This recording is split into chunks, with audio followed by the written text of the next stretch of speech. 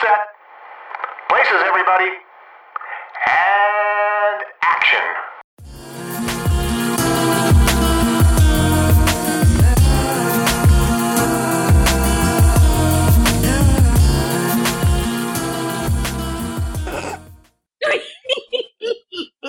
Oopsie. Hi guys. You're okay, wait a minute. Let me get it together. Okay. me. Okay. Hi guys. You're listening to Okay. Okay. I'm keeping this all in. I'm keeping this all in too. Very decided. Oh my god. Okay. Hi guys, you're listening to Black Girl Film Club, a podcast where two black women talk about movies. I'm Brittany. And I'm Ashley. And on today's episode, oh wait, shoot. Wait, Ashley, you gotta edit that out. On tonight, okay, hold on. Do we just need to start from like the beginning again? Yeah, let's start from the beginning. Okay. Okay. And action. Hi. Okay. What is happening to us today? I don't know. Okay, I'm ready. Okay, I'm ready. Hi, guys. You're listening to Black Girl Film Club, a podcast where two black women discuss movies. I'm Brittany. And I'm Ashley. And on this week's episode, we're going to be discussing The Wicker Man from 1973. And this is a pretty interesting movie. Ashley, do you want to talk about how we came up with our theme for June? Yes. So I think honestly, I think it was your idea, right? Was it your idea? I don't know. I feel like I was trying to trick you into watching the remake of The Wicker Man, and you refused. So I was like, let's watch the original then. Yeah, you won't really get me to do Nicolas Cage at any point. That would be a really hard one. Bees on my face, in my eyes, or whatever. My eyes, bees. Girl, that was such a mess. Well, okay, so I guess when we were throwing around some ideas, we discussed cults. And if you follow me on Twitter, especially in the last year and a half, you would know that I am really into cults. For whatever reason, I don't really know. I know how it started. It started because somebody I used to follow on Twitter, he used to tweet about the Leah Remini show, the Scientology, the Aftermath. And I was always like, what is that? I knew about Scientology. I didn't know anything about the show. I hadn't seen any documentaries or anything. I just knew it was something that Tom Cruise is really, really into. So I eventually decided, I was like, okay, I'm going to watch this and see what's up. And girl, it's intense. That shit is intense. It's scary. It's it's a lot. And from there, I just started watching, I watched the documentary on HBO, the Scientology and the Prison of Belief. And I started watching, little documentaries on Netflix. Because there's some, Deprogrammed. And I haven't watched Enlightenment, but I know there's, Holy Hell, which is okay. And I also started listening to this podcast called Cults a couple of months ago. That's been entertaining. It's a little dry. I've mentioned I think on this podcast before. It's a little dry, but it's informative.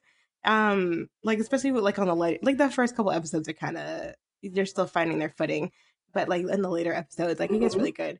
And I don't know, it just kind of hits a lot of the. I didn't really know I had these interests, I guess, but it kind of it's fascinating to me because cults kind of hit human psychology versus with the cult leaders themselves, and how a lot of them have are narcissistic or have narcissistic personality disorder or some other kind of personality disorder. A lot of them are sociopaths, basically. But Mm-hmm. also Mm-hmm. how people get sucked into cults, because I think a lot of times we're not fair to a lot of victims in cults, which I think the Lena Remini show helps um shed light on that and give these people back their humanity, because a lot of people were like, well, why would you trust a weirdo like that? Like it's very calculated, and it's very um there's a clear strategy to how cult leaders recruit, and how like their members recruit other people, and they have very specific people that they prey upon that are going through very specific things, and from there it becomes a system of keeping you there. And I think that part is the part that really interests me, in addition to just like, it's a really a study of like human cruelty, because some of the things that cult leaders and people in cults will do to other members is just baffling. It kind of is like, how do people do this? But Mm-hmm. then like, especially on the Cults podcast, they kind of break it down for you to where you kind of get like the system that it starts, because usually it starts as something very like light and innocent, and then it gets deeper, and then you look around and suddenly you've isolated yourself from all your friends.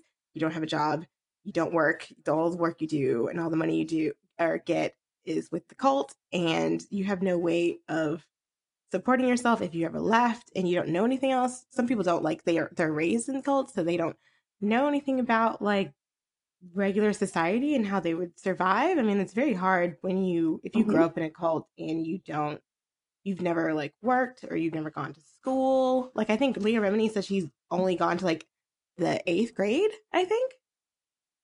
I don't think she's, Wow. yeah, I don't think she, like, I think they made her do Scientology like full time. And that's like another thing that we can discuss with like how cult leaders will basically monopolize your time to the point where you don't have any other resources but the cult and the cult leader. And it's all really about making sure that you need them to a degree that you cannot live without them. But yeah, it's an interesting thing. It's kind of like a thing that it's kind of like a joke around with my mom, because I'm always watching some documentary and she's like, "Are you trying to join a cult? Like, is that what you're doing?" And I'm like, usually people don't watch the behind the scenes. I know, right? Oh She's my so God. rude. Like, she's so rude. It's like, usually people don't watch like the behind the scenes parts to join a cult. Like, Mm-hmm. that's usually not how that works. So, but yeah, I don't know. You listen to the podcast too, right? The cults one. Yes. So, um, I like cults. I bring up my background in like psychology all the time because it's so interesting. Like, it is interesting how the mind works and how people work. Um, so for me, cults and religion has been an area of interest for me for a very long time, even though I'm not a religious person. It's just interesting to see how people function in organizations like that. So what Mm-hmm. honestly, this is a story from my childhood. Like, my parents probably should have watched what I was watching on TV. But something that happened, like, back in the 90s, there was a Heaven's Gate cult where it Mm-hmm. was a new, kind of like born out of a new age religion that tied in like Christianity with space, basically. And Mm-hmm. the purpose of it was to kind of catch a jet to heaven with Jesus or something like that. And from a little kid, like, I I was think it's like like space aliens super or something. enthralled. Yeah, like, whatever this, well, oops, I might be confusing it with Scientology because they had like aliens and space jets and all kinds of stuff. But All with kinds of Heaven's stuff. Gate, I remember I remember watching on the news when they committed what was like their mass suicide and being like, wow, like, what and why?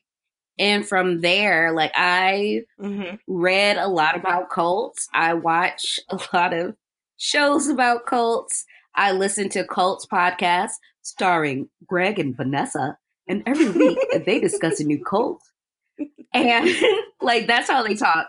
And that's why I like had to stop listening to it for a minute because it was dry. It was dry and bland like unseasoned chicken wings. And I just couldn't get into it. But then when you started listening to it, I was like, okay, I'll go back. And then they one episode they did was like an Afrocentric cult. And when Greg hit us with the and realize, real eyes, that means you're woke. And I was like, oh my God, Greg. He said woke. And then I just started listening to it and like more like frequently. But in every cult, the leader is the central part of it. Like the whole organization functions around the leader. And you see how the leader influences the belief system of the organization. Like basically they build like small societies outside of regular societies. Just really interesting to me. And it's always been an area of interest. And I feel like I could probably be a really cool, interesting cult leader. Girl, but what? I would try to be like Andrew Keegan, where he has like his chill vibes cult where all they do is like chill out and then they make kombucha. Like I could do that. I wouldn't do like Jonestown wildness. Like just be like, yeah, we're just chill over here. What we doing? I don't know. We making candles. Okay. Like that's my cult. Like the candle cult. Oh yeah. So I wanted to see like movies about cults. Yeah. That like one thing about this particular topic, a lot of movies that pop up are always about satanic cults. Yeah. And that's what I kind of liked about the Wicker Man because it wasn't a satanic cult. Yeah. It was about paganism. Yeah, and it's weird. So like, that's what made it a little different. The cult in this movie is not like your traditional kind of cult because it's not like a destructive cult. It's not a doomsday cult. It's like it's not very where you have people that are essentially being manipulated to be held against their will. Like these people, like in the movie, like they seem chill. They're like, hey, we're just out here doing our thing and having our religions, celebrating around the maypole. And this kind of reminded me of Wild Country because and which is on Netflix too. If you haven't watched it, y'all really should because it's really, really good. And it is like 6 episodes, I think, but it's like an hour each. I think it's 6 to 8. I can't remember. But it kind of reminds me of that documentary in that it's a very big clash between this like seemingly harmless cult, although like that could be debated, but then like Christianity and like the very, very Christian people of Oregon that were very displeased to have these people running around and having sex and being naked and wearing red all the time. Like they were very upset with having them around. So this was kind of what it reminded me of, but it also reminded me of another movie that I will wait till the end of the episode to mention because I got very clear vibes from this. Even which you might know what I'm talking about when we get into it, but I don't know. We've both seen this movie. I know that. But so I guess in addition to what I discussed earlier, I mean there's a lot of different cults. You mentioned Heaven's Gate. There's obviously like the Manson family. That's one of the smaller ones. And they have like I just listened to the episode on the Oneida community. I didn't realize that the Oneida people were like that had like a weird like free love in the 1800s, which is very like radical for that period of time, but also he was Yeah. like a weirdo, incestual creep. Yeah. So, like, and also just like trying to practice I like was like, eugenics the and stuff. spoon people, they be making pots and pans. Like, y'all did all this? Yeah, they made plates, right? Uh, Or something. yeah. No, they make like pots and pans and stuff, servingware. I feel like I I have a don't know. knife for them. That might be somebody else. That I feel like I have it was in my so notes, random. but I'm not actually sure. So I might be lying. Okay. So what is okay? I guess we should talk about the movie itself. Because we haven't really gotten Okay. to the movie. So, or at least the what do you want to call it? The summary. So the summary of this movie is basically um there is I guess a sergeant on the mainland. This is all set in off an island off of Scotland, but he lives Hmm. on the mainland. I don't know if it's which part of the mainland he's from. Is he from Scotland or is he from London? But he gets a photo in the mail basically saying that this little girl is missing and we need to find her. So he goes to investigate, and when he gets to this island, which I think is called Summer Isle, he finds this community of people who everybody he questions does not know who this girl is, or at least they don't know who this girl is. The mother is like, that's not my daughter. I don't know who that is. My daughter is here. We're good. I run a candy shop. We're fine. So he is trying to uncover this mystery of where this girl has gone. And while he's doing that, he's also figuring out that these people are, number one, they're not Christians. It's not like a Christian group, it's a pagan group.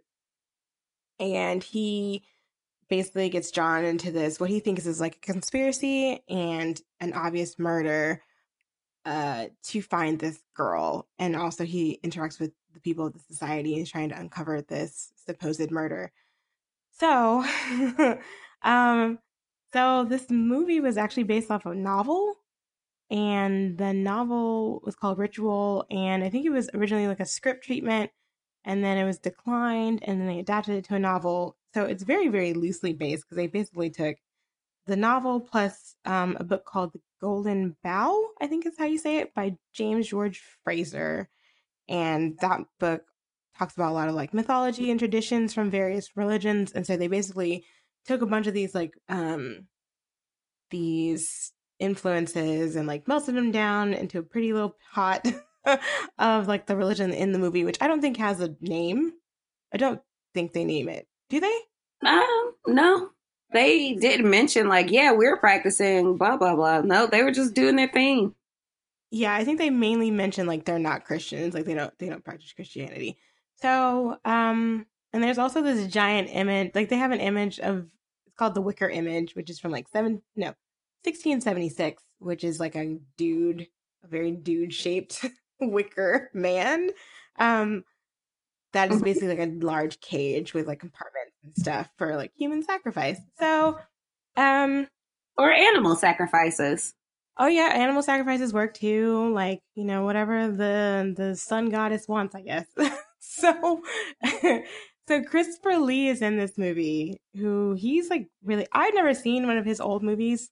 Like he's really big into like the older or he was very prominent in like the older horror movies of like I would say what the like early 50s and 60s maybe.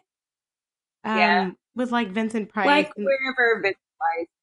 so he actually considers this to be, or he did consider this to be his best movie that he made and also his best performance. And he did this for free. Like he was so eager to like not do like horror movies anymore and to not be typecast that he was like, I will do this as long as I have something else to do. That's not what I've been doing already. So, but like the production was a whole big mess, which I feel like every movie we watch, the production is usually Yeah. the production is usually a mess. So, and even the studio was like, we want the movie to have a happy ending, which I mean, an early spoiler, like the movie doesn't have a happy ending. So, At all. Not happy at all. no. So they even have like 3 different versions of this movie, I think. And I watched I guess the original theatrical version, which I think is like 88 minutes. But they have other ones because they took a lot of scenes out, which I think may or may not have helped the movie in some parts. Um, but in addition to all of that, there's like a sequel. No, there was a possible sequel. Then there is a remake. There's a stage production. Yes, there's a remake. Yes, and apparently they're trying to do a graphic novel. I don't know. I didn't read too much into that. They're in a possible third film, and then there's also a roller coaster that opened up this year. That like the roller coaster goes to like a wicker man and it like lights on fire or something. I don't know how, but I'm not even sure where that is. God. Yeah, I know, but like, how long does that work for? Like, is there random other things, or is that the big finale? I don't know. I don't know. But we talked about the remake. Let's talk about the remake because I haven't seen it, but you have.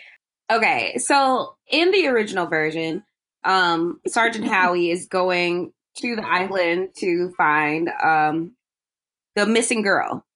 In the remake starring Sir Nicolas Cage, noted thespian, really great, prolific actor, one of the best actors of our generation. Yes. Did you say Sir Nicolas? Sir Nicolas Cage. God. He winds up on the island about a missing girl. So he receives a message from his ex-bae saying, hey, bruh, we got a daughter and she's not here. And I don't know what happened to her. Can you come to our island and find her for me? Because that's our daughter. So he goes to the island. And one of the major differences in the movie is that in the remake, the cult is all women. So it's all women on this island. And their focus is honey. So making sure they have like honey, that's how they sustain their society. So all kinds of things happen. Nicolas Cage karate kicks Lily Sobieski into a wall.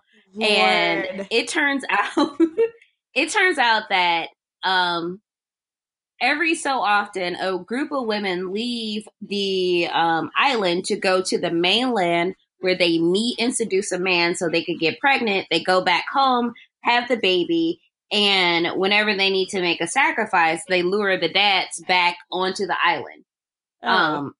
And sacrifice them to the Wicker Man.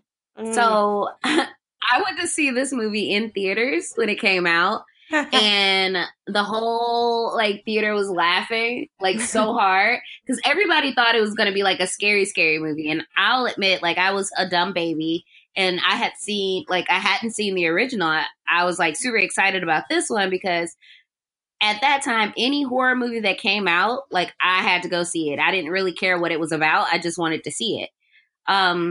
Looking back on it now, it's still as funny as it was back then. And I think now it's better because it's like when you grow up, you see things from a different perspective. And now it's like extra like pulpy, extra weird. So it's like even better than what I like first thought. So that's why I wanted to trick Ashley into watching it. Well, we watched the clips. Well, I watched the clips on YouTube because I couldn't find it for free and I wasn't going to pay money to watch it. So, yeah, I saw the karate kicks. I definitely saw the karate kicks. What else did I see? I saw, what do you say that lady? He was like, step away from the bike. He pulls a gun on the lady, step away from the bike. And then he rides the bike away. Like, he doesn't even have like a real, like, any sort of transportation, I guess, other than a bike. So I think it's like a bike with a basket, right? Like it's not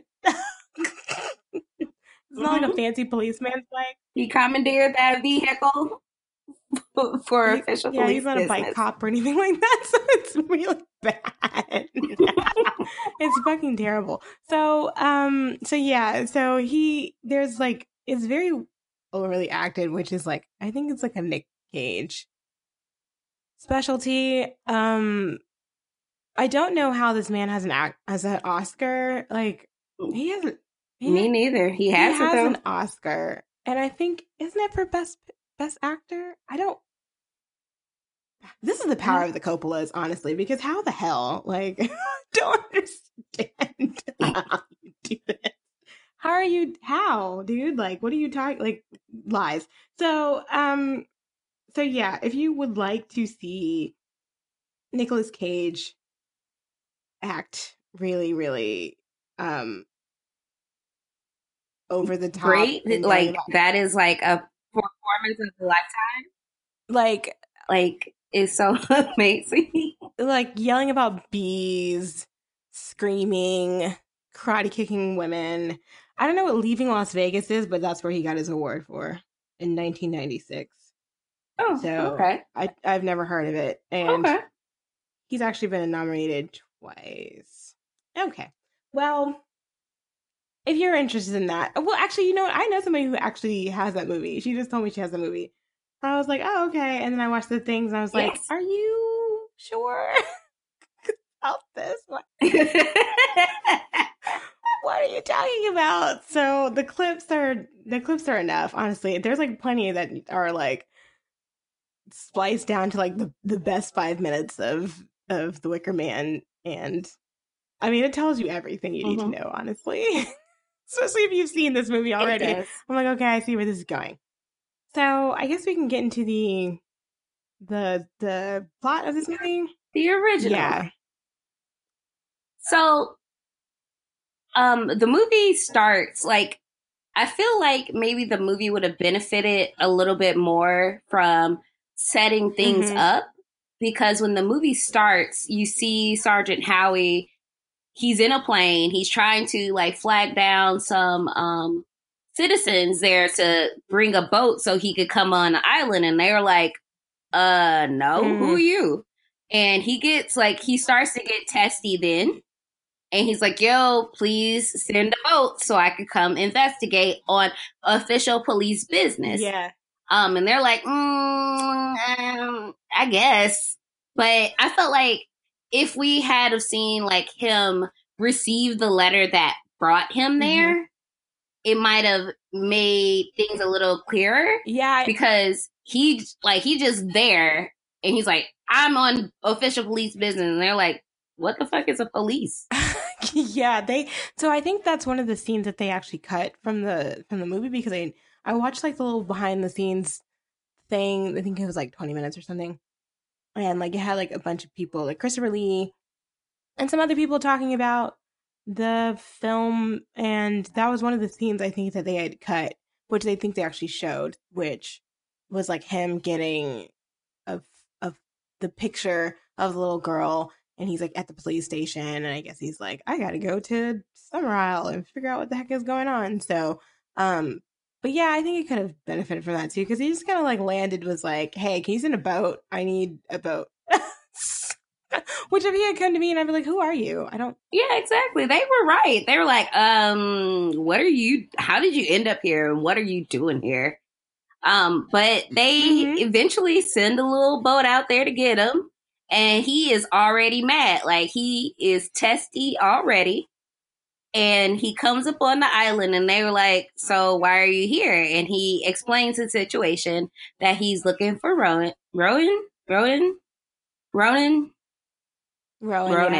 Yeah. The little girl, like Mia Farrow's son, Rowan, right? Yeah, Rowan with a not a nun. Not a Rowan name. Rowan what? Girl, now I fucked it up. I don't know. So just bear with me, guys. I can't read. So he gets there and he presents the picture like, I got this in the mail. They said that she's missing, so I'm here to find her. And they are like, I guess. And then they start doing what I found to be the most annoying thing in the whole entire movie. What? And that's the songs. Girl, the songs, like, let's talk about these songs. thought it was a musical for a minute. Dude, right. I was like, there cannot be this. What is this? The songs, it's It's like, bad. and then the sun comes up and bees are singing and birds are singing. Yes, on this island. And it's great. Didn't they I think they mentioned like the composer or whatever. I think it was like his first film, and I was like, it feels like it. So like, and the music is so like, it took me out of the whole vibe. Like, I feel like when I watch the clips of the Wicker Man remake, I felt like the the music was, I mean, I didn't hear all the music, but it felt like it was more the right tone, and then like the color palette was the right tone too. It wasn't like super bright, like it was muted, and it felt weird, like it felt eerie. And this just felt like very like Polyphonic Spree almost. It felt like the movie itself is goofy. Like the whole vibe of it is kind of goofy. And especially when they start singing the songs. And I'm like, Yeah, okay, I understand why he's frustrated, because I am too. It took me out. And there's so much singing in this movie. Like, there's an abundance of singing. It's not just once, it's the entire time. So it's a lot to deal with, especially if you're like not into like folk music, which I don't know many people that are. So like, if you just keep that in mind if you decide to watch this. Yeah, just prepare yourself. So he goes around, and I feel like the first person that he goes to interview is the girl's mother. And he goes to her shop and he's like, I'm here about your daughter. And she's like, I don't know her. That's not my daughter. I don't know who that is. And he's like, so who sent me this letter? Why am I here? Where's your daughter? She's like, I don't know. That girl doesn't exist. And he's like, bruh, where is she? Why am I here? And they play games, and then he gets frustrated, and then he leaves, and he goes to the pub, right? Yeah, he talks to a little girl, and he's like, do you know Rowan? And she's like, yeah, of course I do. And she's like, she's out in the field somewhere. And he's like, what are you talking about? He's like, yeah, she runs around all day. And she's like, she's like, well, or he asks, like, is she going to come in for tea? And she's like, no, hares don't come in for tea. So basically she's like, Rowan is a hare that's like running out in the field. And he's like, all right, I don't know what to do with y'all. So, and this is after already dealing with the guys at the harbor, because he showed them the picture too, and they were like, yeah, we don't know who this is. Do you know who this is? We don't know. And they do that weirdly, like, a lot of this weird, like, stereotypical Britishness comes into play in this movie, where it's like, they're kind of unflinchingly polite, but they're also very difficult and to, like, get anything out of. So it's kind of like, I was frustrated. I was like, damn, this, like, everybody's gonna smile on his face, like, I don't know who that is. Like, it's so annoying. But then he does go to this bar. Well, it's like an inn, I guess, like an inn / pub. And it's got it's called the Green Man Inn, which I Googled that too. And it's like a pagan motif. So I think it's like, they say it's often related to like vegetable deities, and like it's a symbol of like rebirth and like the cycle of growth each spring, yada yada. So like, he's missing clear signs already, which I wasn't sure what it was. I thought it was a werewolf at first. Like an American Werewolf in London. Yeah, it looked very werewolfy. It looked kind of furry, and so I was like, "What is that?" And so I made sure to actually like try to at least Google it. But yeah, they're like really. So while he's going to the pub, like when he goes to the pub, everybody like stops what they're doing and like looks at him, and they're just like staring at him while he like walks through. And where he goes to talk to the innkeeper, which I don't remember what his name was, but He asked for like a room, and I think he says they're gonna get ready, but like, do you want food and all that? And then they start singing this fucking pub song. Like his face, his expression was my expression was like, girl, are we doing this again? Like, is it time for another song already? And I would think this is like maybe like 10, 15 minutes into the movie, and I was like, we have had too many songs already. Like, I'm over it.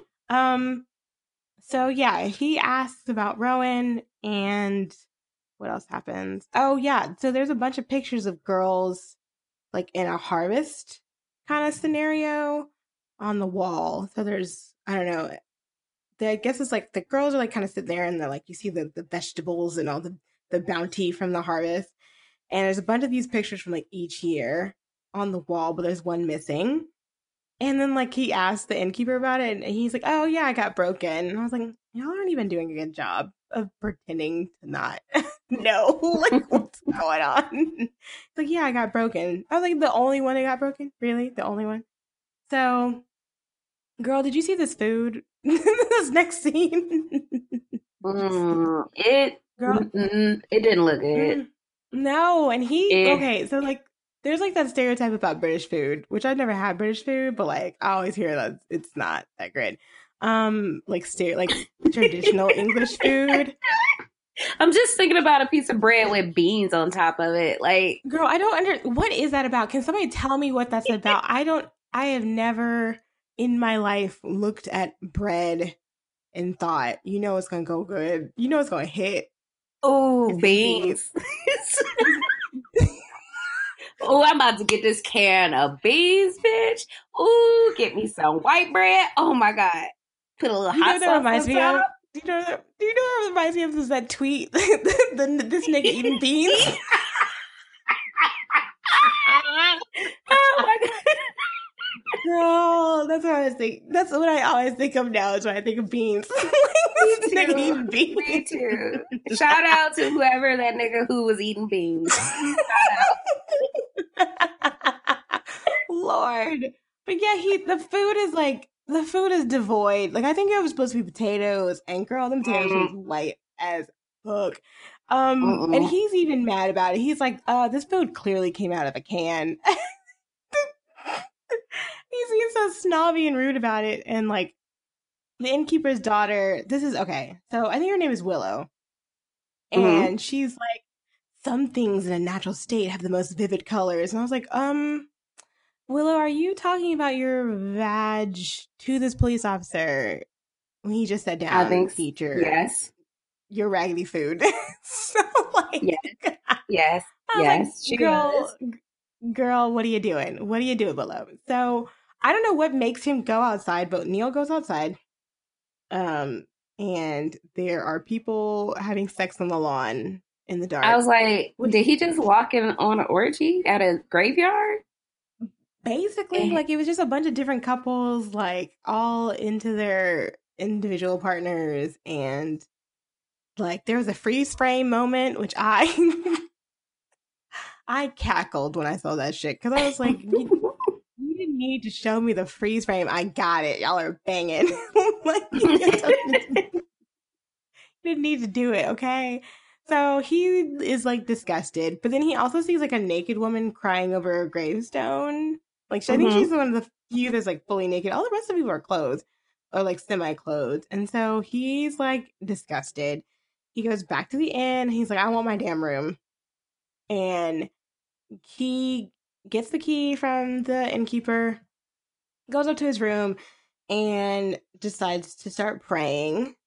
And this is when we see like a flashback to like, I guess to establish like how deep into his faith he is, because it's got him like delivering a sermon. I don't think he's not a preacher or like a priest or I'm not sure what denomination of Christianity he follows. I know probably like Church of England, but I don't know the hierarchy of that. So he's delivering like a sermon at the pulpit, and he's also taking part in like First Communion. So he's deep into that Jesus stuff. Yes, Jesus is his homeboy. For sure. Oh my God. Remember those t-shirts and those hats? I wanted one of those so bad. My mom was like, absolutely not. Oh my God, I wanted Ashley. one of those so bad, dude. Oh, you're gonna wear it with an Ed Hardy hat? Oh yeah, dude. One of those like the trucker hats, and then like the Jesus and my homeboy, and like a pair of Vans. Oh my God. Oh That my would have God. that would have been my life, like in 2005 or whatever. I'm listening to like Fall Out Boy and some shit. Like Yes, yes, yes. Imitation of Life Bay. Yes. oh God. I need to stop calling Pete Imitation of Life Bay because that ain't right. It might But apply though. just for you guys who are listening, Pete Wentz' mom, she's a woman of color. He is technically a man of color, guys. Just so you know. I think his mom was like Jamaican or something. Yeah, he is Colin Powell's cousin. They related. I was like, oh wow. Cousin? He's whose cousin? Colin Powell. Oh yeah. Ooh. What a lineage. So poor Bronx Mowgli. Bronx Mowgli is gonna have so many issues when he gets older. Oh Lord. Wow. Okay. Right. Okay. We straight. Okay. So the daughter knocks at the door. I'm pretty sure that's her. Like she tries to I don't know what she says because okay, so the daughter has like a really strong Scottish accent, like stronger than all of them. And apparently like the lady who played the daughter, Willow, I keep calling her the daughter, but her name is Willow. She was like a Swedish actress or something, and she could not give like a traditional accent. So like they had to dub her singing voice because we see her sing the next the next scene. Good grief. We do. And then she also like with her, yeah. So her singing voice is dubbed, and also her speaking voice is dubbed, which is kind of embarrassing if you're an actress.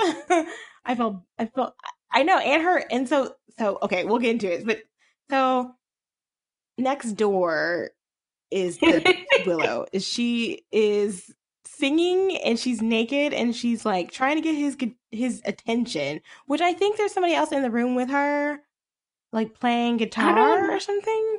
So she's singing along to this guitar. Oh, I can't remember like how like where the music was coming from because I was like, I thought she was trying to get him to like join in like on a threesome or something. Because at first I was like, is she trying? Like she's definitely trying to get him to like hear her, but I could not tell if she was like, was there more going on in that room? But we don't really see him like the guy that's in the room again, so I don't know. But she's dancing around and like the way she's dancing is terrible. I thought she was trying to put like a boner spell over him. Like she's naked, dancing around the room. I think like so. Hitting on walls and like going boom boom and singing her little song boom boom. And then she goes to like a figurine and like rubs it and then spreads its whatever out the window and just like is doing all this. And Neil is in the next room shaking and sweaty. He got the fever and he like hears her and he's like pressed against the wall and stuff like, hey, like her boner magic is like working and she's like, oh, my boner. And he's like, yeah, basically really like smushed sweating on the wall. Yeah, he was sweating and all kinds of stuff. He's like sweating. Girl. I was like, what is happening? What is this? I had no idea. I was like, is she trying? Because I couldn't understand what she was saying. I know that the lyrics were somewhere, but basically it was like some sort of like love chant or whatever to like get him to be interested in her and just come over and have sex in the room with the guitarist. So like, no. And it kind of lasts for a while, and her dancing is terrible. Because there's one part I was like, did she just like slam herself on the door? Like, was that in the movie? Was that in the remake? There was no boner dancing there at all. Damn. Of all the things to cut, you cut that part. Yeah, no boner dance. Girl, what? Let me shame. So the next night, well, he goes to sleep, and so the next night, the next day, we see somebody has set up like a maypole, and the I keep calling her the daughter. Willow comes and like wakes him up, and she's like, "Oh yeah, I did try to invite you to my room. I know you heard me." And he says he's engaged to be married, but then he drops the bomb that he doesn't believe in sex before marriage. So, pause. Neil is not young. He is in the slightest. 47 years He's old. probably in his late 30s. He's either in his late 30s, early 40s, I would say. And Neil hasn't dicked nobody down. That's what I wrote. Nope. Neil hasn't dicked anybody down, and it's upsetting. Why did you say that? Why did you say that? Because I was like, what are you talking about? You don't believe in sex before marriage, but you're also not married yet. So how old are you? Like, it's fine to believe in that. That's perfectly fine. But I was also like, that's not really common. Especially with men, that's not really common. Maybe back then, but even at his age, I was like, that's very unusual. Like, extreme. But then also, like, when you see him later, like, he's very, like, into his job and very, like, very determined police officer. I have to solve this, because, most people are like, well, listen, I can't find this girl. I'm getting on the plane. I'm going on the seaplane, and I'm going back home. To go home. Yeah, because y'all were weird, and I can't deal with it. So, like, I'm leaving. And he, I think that kind of comes into play, maybe. Like, he's so obsessed with his job. Maybe he was like, I'll get around to it. Or maybe he was in the army. I don't know. I was also kind of that thing. Like, he left and was gone for a while. I don't know. So yeah, he definitely hasn't dicked anybody down. It's upsetting me and my homegirl. Please stop. Stop it. Stop. Okay. So they're doing like so they're doing a May Day celebration around the maypole, and there's more fucking girl. The singing. Another song. It's another song. I'm not shitting you. And it's all bad songs. Like, all the music is bad. So they got this little, like, Leif Garrett dude outside playing the guitar, and all this children, like, elementary school age children are, like, singing this song, and the song's about, like, fertility and reproduction, and they're like, yeah! I think it's all boys, right? Wait, was it? I thought it was, like, a mixed bag. Yes. I couldn't tell because, like, we see later, like, the girls in the classroom, so I was like, is it all dudes over there? And then I don't know the history and association with the maypole, so I, beyond what they say in the movie, I can't really give you more than that, so I don't know, but it was the singing, so, like, it kept throwing me off, like, I think they were singing about planting trees or something, right? I heard the word phallus in that song. Oh. With the man was like, something phallus. And the kids were just singing to it. And then you go back into the school building, and Neil walks in on a lesson, and the teacher is asking her class, like, what does the maypole represent? And they're like, yeah, it's a phallic symbol. It means fertility and virility. And I was like, I felt like Neil busted in the classroom, like, what y'all in here talking about? What y'all cheating these kids? And they were like, we're getting ready for May Day. He's like, what y'all telling these kids? Corrupting the youth, and I'm going to have y'all, he basically is like, I'm going to snitch and tell and be like, y'all are corrupting the youth of Britain. So, like, he's so upset. Like, you could every, like, interaction with the townspeople gets Neil, like, more and more, like, agitated and, like, upset, and he cannot deal with these people at all.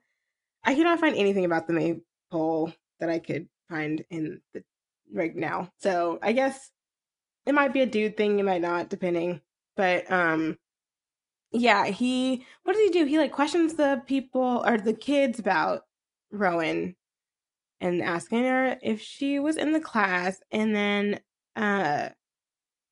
everybody says they don't know. Again. Yeah, like, we don't know her. I don't know that girl. You know, and then okay, what was with the girl with the beetle? I think she was just supposed to be a weirdo. Like, I was so I don't know if the what beetle is that supposed to do? meant something. So he goes into the class and he notices that there's just one empty desk. So he's like, "Hey, whose desk and that is that?" And he's like, "Nobody's." And then he opens the desk and this weird girl is like, "We just put a string on a beetle and then we just watch it go around till it chokes itself out. It's fun to watch, don't you think?" And he's like, "Why are you doing that? Why are you treating this beetle so cruel?" And she's like, I don't know."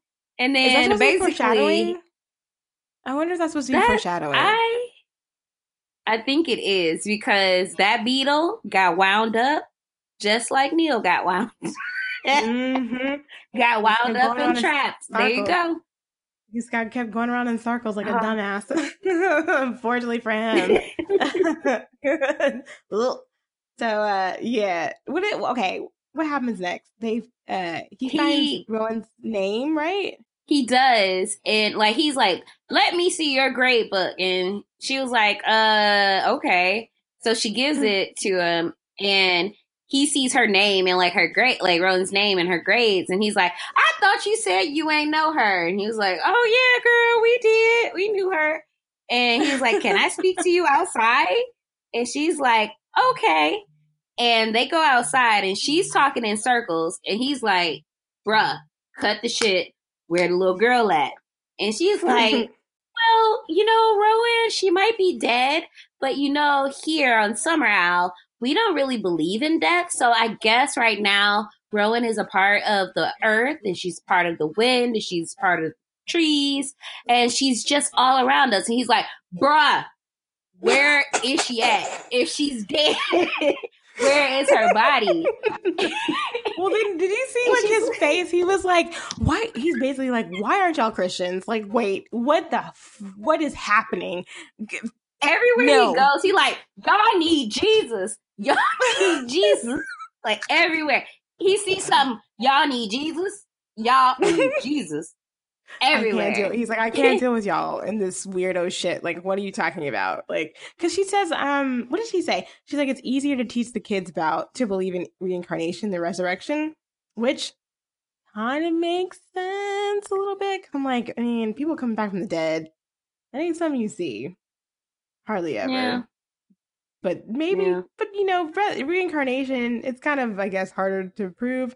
So she's kind of like, you know, that's our logic, and she's like, Rowan is buried in a yard. It's not a churchyard because it's not consecrated by the church because we don't do that Christian stuff. But you know, she's somewhere in a yard, basically. She out there. Yeah, you could go check. She's like, I think it's like the first thing. Like, I think the teacher's the first person to be like, yeah. I mean, but she says she doesn't exist, which leads to the whole thing about returning back to nature and that kind of thing. But the way Neil gets so wound up, he's so irritated with them. Like, he's like, "Why don't you cooperate? Like, what is their problem?" He's so mad. Like, he's pissed. And so he goes to the graveyard and he finds her grave and she has like, they have an umbilical cord on the gravesite.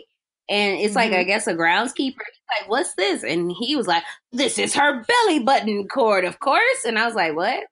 And Neil was like, "What?" I had to like rewind this part like at least like 3 or 4 times because like what do you say? He's like, "The wee lassie's something something," and I was like, navel string. That's what it was. The wee lassie's navel string. And I was like, what does that mean? It's like, "Excuse me?" And he was like, "Yeah, she's buried in here." Yeah, he says that she's been dead for 6 months. I was like, "Oh." I mean, that's a long time. So, yeah. Everybody, but I don't know. I don't know when they decide to like start to reveal all this information to him slowly, but like he's getting more and more pieces. But I mean, Neil is disgusted again. This is the whole movie. Neil is disgusted. Neil looks for this girl. Neil is pissed off. and everybody laughs. And so he asked for the minister because he's like, this is disgusting. And the gravekeeper, he's like, we don't do that. Basically. We don't do that here, sir. We don't do that here. Yeah, we don't do all that around here. Sorry. You might want to look for somebody else because we don't have that over here. But he goes back to May's house, or sorry, the mother, which is, I think her name is Mae Morrison. Yes. Rowan's mother. And he kind of catches her in the middle of like doing this thing, which I've never heard of this, like as a cure, but I think it maybe like so May has a daughter. Ugh. The daughter that was that Neil spoke to earlier. And she's talking to her daughter and she's like, here, your sore throat, like we're gonna fix that. And she gets a frog and puts it in her mouth and then makes her spit it back out like immediately. And like is like, okay, the frog took your sore throat away, like you'll be good. And I was like, is this like from the term like having a frog in your throat? I was like, is that I don't know. I don't know. I don't know if that's like the thing, or I didn't get a chance to look that up either. But if anybody knows, please tell us. Hey guys, it's Ashley. Just here to make a quick clarification.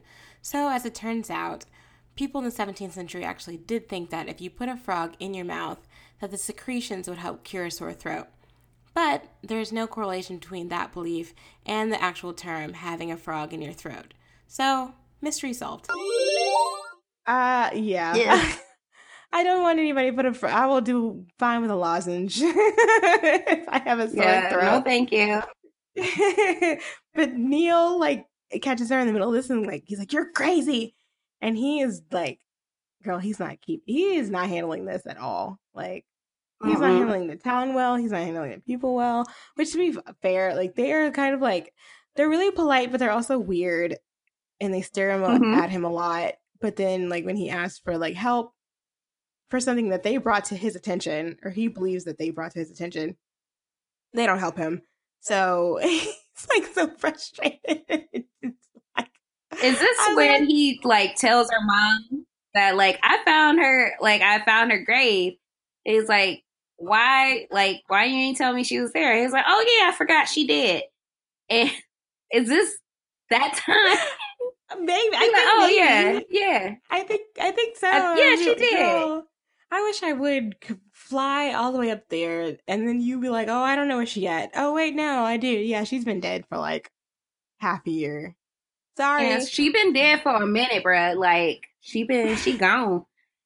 Like, and what the hell? I think when is it like he goes back to the gravesite at some time and he opens the casket and he finds a dead hare in it. So I was like, rabbits keep popping up. So I just like looked it up, and rabbits are a sign of fertility and have an association to like moon deities, and they kind of like signify rebirth and resurrection. So that's another symbol in the movie.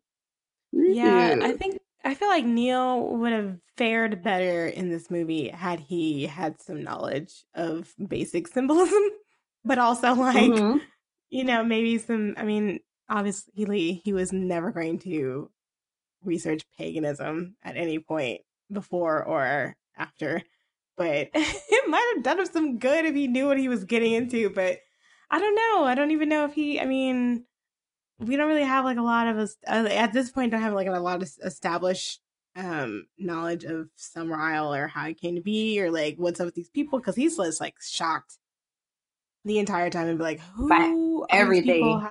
How are you doing this? How are y'all living like this out here? Is it because you're not on the mainland? Do we gotta get the queen involved? Like, what do I need to do to get y'all to be normal? Because I can't deal with this shit right now. Like, it's too much. Is this when he's like, let me speak to your manager? Let me speak to Lord Summerisle. I need to speak to a manager. Yeah, he goes to the I guess it's like the census or like the death index. I don't know what it is, but or he goes to like the office, like the registrar, and was like, I need to know about this. Why is there no record? Yeah, there's no record of her dying.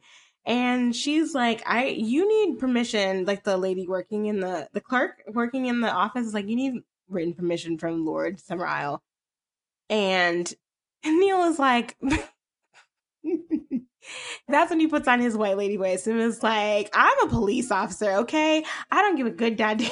Like, I need you to participate, or I'll take you down back to. He's like, I'll basically take you back down to the mainland and have you arrested for like obstruction or something like that. And she's like, I mean, I guess, okay, like, here, I'll give you Lord Summerisle's address, and you can talk to him yourself.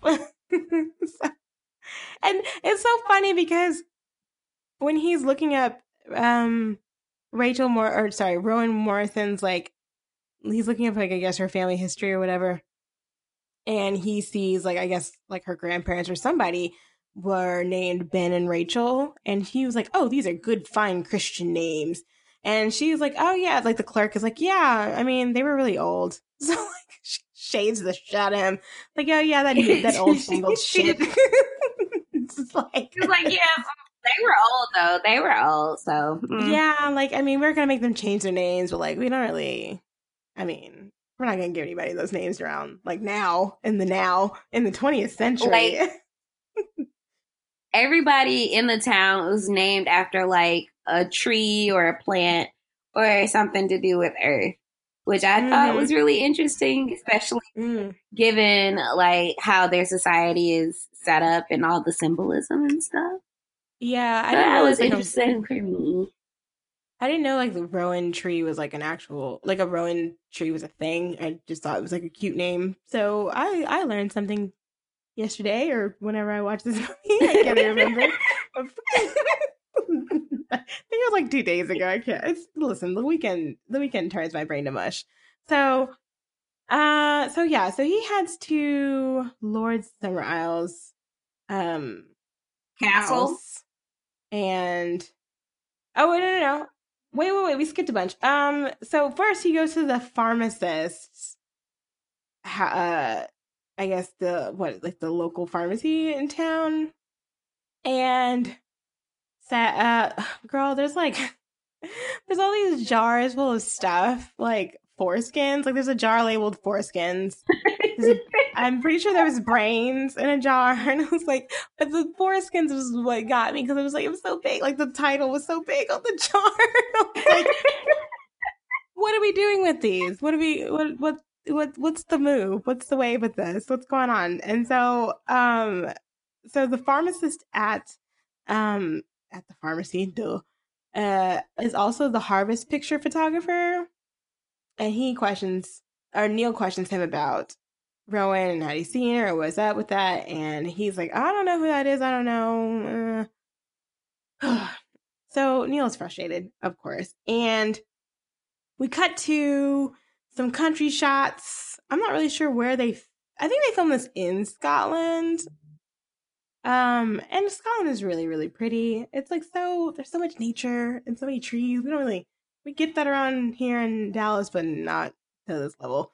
And so while we see this, these nice idyllic country shots, there are some ladies in dresses and are walking around like in the grass.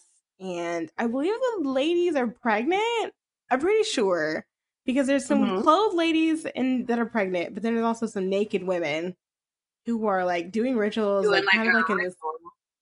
Yeah, like they're doing some like there's like kind of like choreographed a mini, dancing.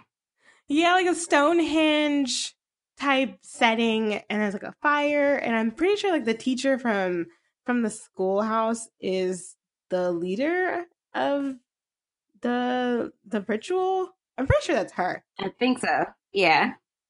And Neil is again like, what the fuck is happening? he gets so mad. Like, he's so mad.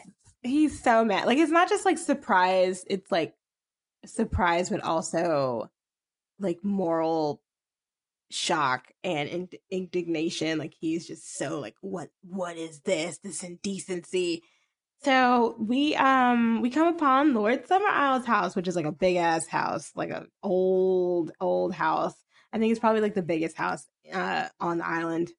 And inside the house is like, old paintings. He's got old guns, like look like they came from like the fucking Civil War or something. They're really old. And he has like a large organ, like one of those like Phantom of the Opera type organs. Oh, right. Like, you don't want to be in this house. It's not as scary as like Carrie White's house, thank God. But, it could be on its way. There's a lot of light in this house, thank God.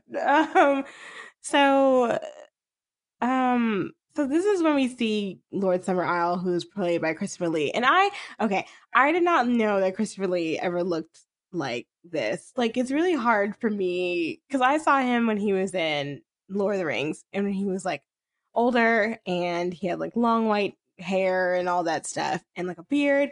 And in this movie, in this scene, he's like so young. I was like, is that really what he used to look like? What?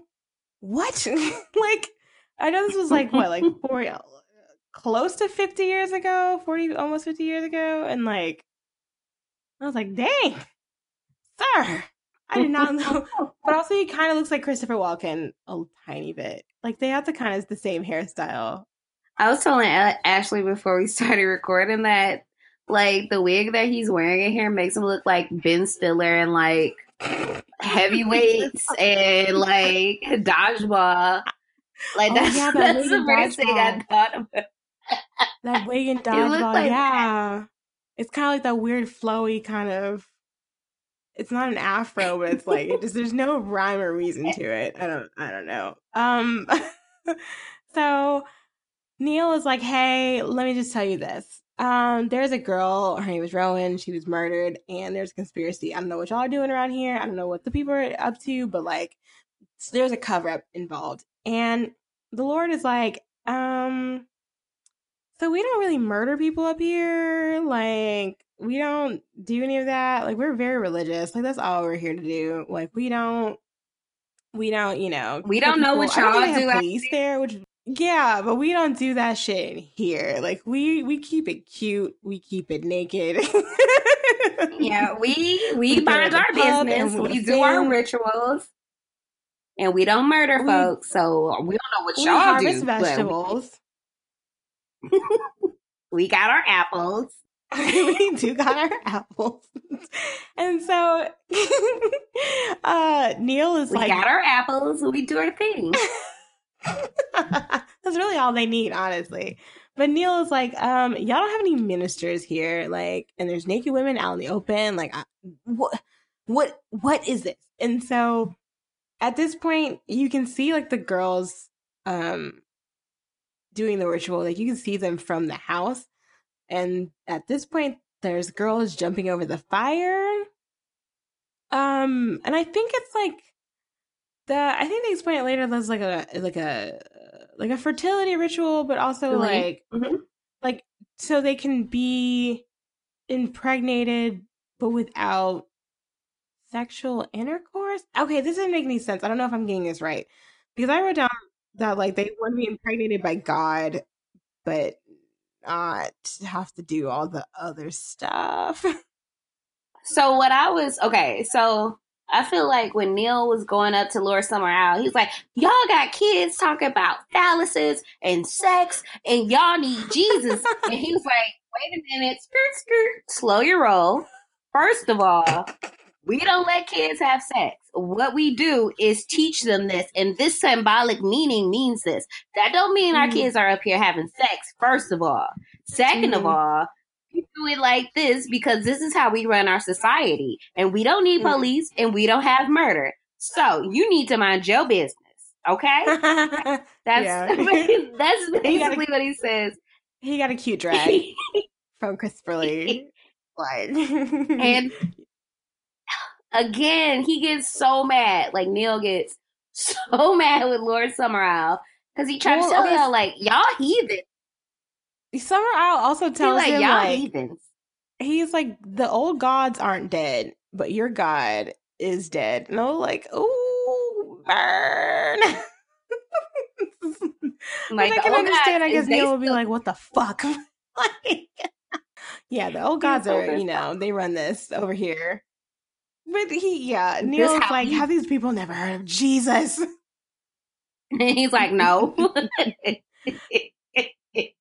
Exactly. Like, no, sorry, if you're looking for God here, can't find is him. But is so they this go when he like walking. leaves when is it this not when he like leaves that meeting and comes across like the gravestone that says like here lies X, Y, and Z, something, something, ejaculation of snakes. Did you No, did I you think I see missed that. I'm pretty sure I missed that. Wait, oh there's ejaculation of serpent? wait, You didn't see wait. you I didn't feel like see I should have. that? Wait, I feel like I should have seen that. Wait. Did I miss that? You, I was like, wait, what? It Wait, was like, it caught me no. off guard. I'm gonna have to Okay. look, Yeah, go I back found and it. look at that. It says, here layeth or here Beach Buchanan protected by ejaculation of serpents. Yeah. So I was like, wait, what? Exactly. What? What on earth? I was like, excuse me? What is happening? Excuse me? I was like, wow, Wait, that's intense. no, I missed that But completely. I'm glad you pointed that out. You see what we're I was like, dealing with here on okay. this island. You see what Neil was dealing with, like ejaculation from snakes. Like, what's going on? I was like, oh, okay. I know, like, I feel like this might be the time where after his meeting with Lord Summer Isle, he goes, like, back to the graveyard and he walks behind something and he randomly comes across a woman breastfeeding a baby and holding an egg in one hand. And I was Mm. like, wait, what is happening here? So I Oh looked it up yeah, and they were like, this is like a fertility ritual. So they were like, she has one kid, but her breastfeeding and holding an egg means she wants to have another one. And I was like, oh, okay, girl. I see. yeah. Okay. Was he trying to like seduce him too? I guess. I don't know. This is when he got like super pissed off and he broke apart like it was like an area, I guess, where they would keep their vegetables. And it was nothing like the crates were empty and it was just like rotted vegetables there. But he like broke Yeah. apart a crate and he made his own little cross. And then he got mad and threw it down. I was like, wow. He did, and I was like, that is so extra Extra. of you. Like, they didn't need a cross. Neil. Okay, what you threw me off with the fucking serpent situation. I'm thrown off. Okay. So we haven't gotten to the island history. So basically, Summer Isle was Lord Summer Isle's grandpa's purchase in like the 1860s. And he said that the soil and all that basically, and like I guess the sea winds led to great fruit production. And as basically his grandpa was like, here, y'all can do this with the old gods, and you don't have to like, convert or whatever if you don't want to. And the people were happy and they worked and like tilled the soil and plants grew. And because when they fly in, this is the part that like confused me a little bit. When they flew in, like when you see like the first shots, you see palm trees and things like that. And I was like, how are there palm trees in Scotland? Like that doesn't make any sense. But I guess this like mythology explains it, of like the basically how good the soil is and that kind of thing. So, the people get to have their outdoor rituals and be nude, and also Victorian capitalism. Everybody wins. There's apples. Yay! Yay! We got our apples. Apple orchards. Yeah. Neil basically is like, hey, you are a pagan. And the way he says it is like very like accusatory. Like it's the worst thing he could think of. And I mean, there are really worse things you can call a person other than being a pagan. That's like very light on the insult scale. But for him, it's like the worst fucking thing. And Neil's basically like, hey, y'all are subjects of a Christian country. And like, I don't want to even hear any more about any of this stuff that y'all got going on, but I need permission to exhume Rowan's body. And this is when this is where we get to the hair being in the coffin. So he goes and opens it up, and I think he gets like the gravekeeper to like help them or like help him out. And he thinks it's hilarious when they find the hair, because the hair is kind of like, it's definitely dead, but also it's like kind of got it's like it's abdomen kind of cut, which I'm assuming that's what they did to cut the umbilical cord out of it. But also, like, do you just have umbilical cord just hanging out in your body? This is the part that confuses me. Biology is not always my strong suit, so. I'm not really familiar. I don't know. I can't even give you an answer. You know, they just found one somewhere. It's probably with the lady with the egg. Yeah. You know, just donate it. Maybe they keep those in a jar too. You know what? They probably do, along with the foreskins. Maybe they got like a little piece, like a Tupperware container full of umbilical cords. They just like keep in the fridge every time everybody's born. So they got to like categorize and organize. So you like, oh, you need that. Okay, let me go look. And they look through and then they find your umbilical cord. Listen, there's a system on Summer Isle. That's just me. That's how I think it works. That's just what they do to me. There's a million ways this could work, honestly. But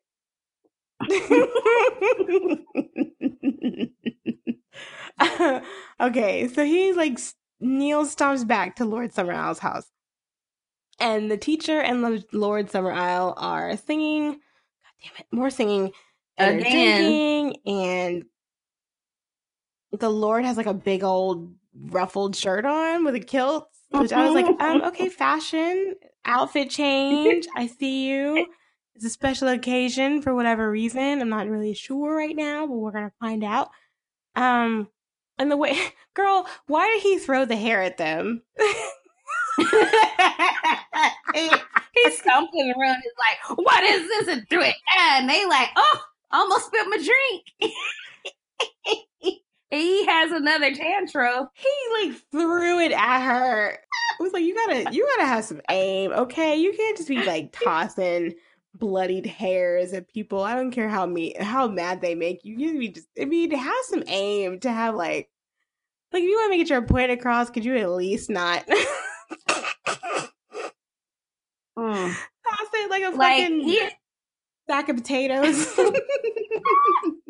And you made me spill my barefoot on this carpet with this nasty dead rabbit. Oh no! She really had that. I got this Moscato. I got this barefoot Moscato. Okay, and it's pink chalice. It was a chalice. It was definitely a chalice. They probably got it from a successful apple harvest. That's where that came from. I was wondering that too. I was like, is this all apple cider or like is it wine? Because we didn't really, I don't know if they detailed all of their vegetable exports. Yeah, aside from the apples is the big thing. That will come. We keep mentioning apples, but that will come up later. That will come up. Well, okay, what happens? So he throws the hair. Says it's sacrilege, I guess, to bury the hair in place of the body of Rowan. And the teacher is like, it can't be sacrilege because the ground isn't consecrated by Christians. And since it hasn't, then she says that Rowan is probably transmutated because she liked hairs. So essentially what she's saying is that, essentially what she's saying is that Rowan turned into a hare, I guess, in death? I guess. Well, I mean, quote unquote death. It's not really death, but you know. So oof. And I was sitting there, I was like, but the hair is all fucked up, girl. Like they really, you ripped up the abdomen of the hairs. Like I don't know how well y'all treated it. It looks a little jacked. And Neil is like, he has had it. Like he has had it for most of the time there, but he has had it. And Lord Summerisle is like, well, you know, he spilled. He gives us sort of that sassy look of like, well, Ooh. found a dead hare. Oop. So, oh yeah, so this is when Neil is like, Rowan has been murdered by pagan barbarity, and that he is going to tell his superiors. And well, Lord Summerisle was like, well, girl, I mean, thank God you're leaving. Because you're going to spoil our May Day preparations. Like, we're about to get a tart tomorrow, and you're going to ruin everything because you're, a wet blanket. Essentially, like, we're glad you're going home.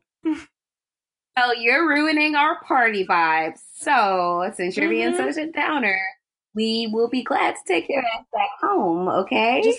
Just coming in and throwing half bloodied animals on the nice rug and stuff.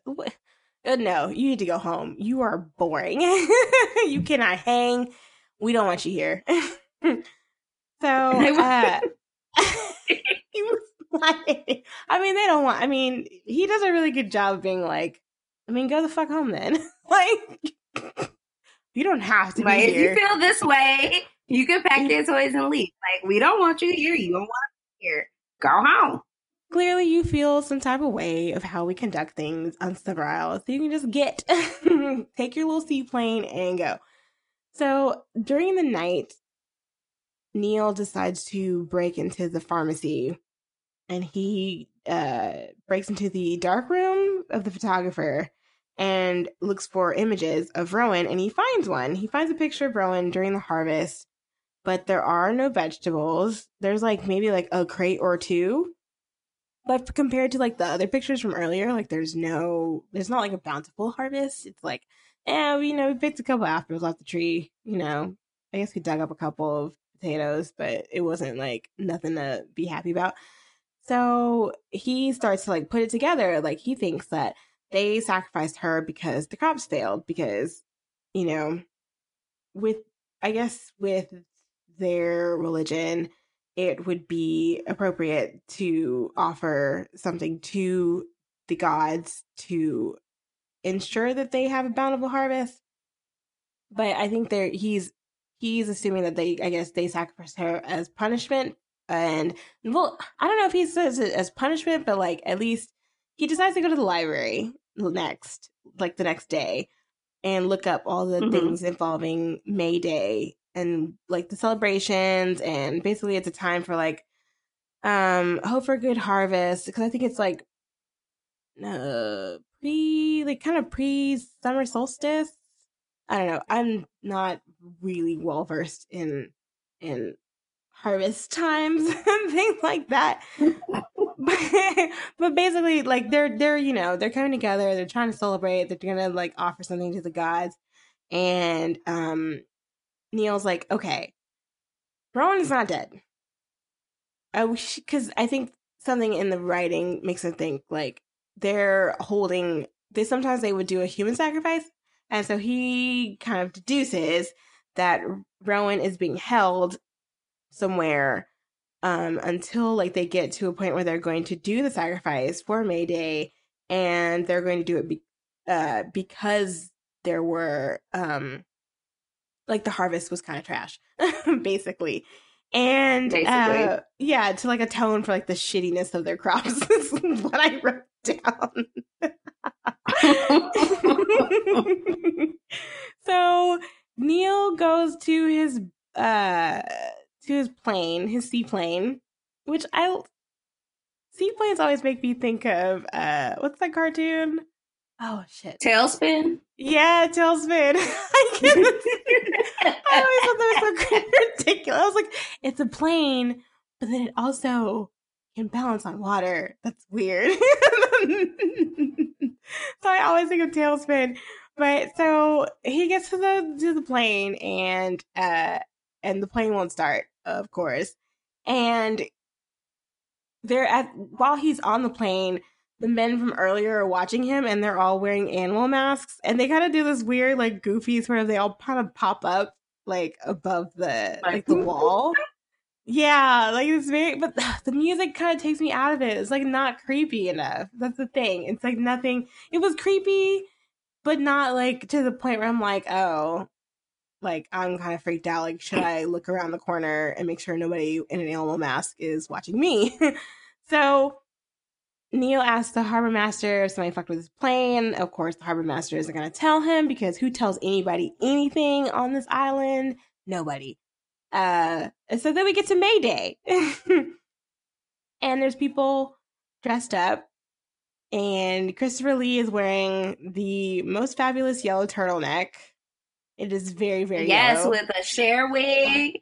He had bundles, bruh.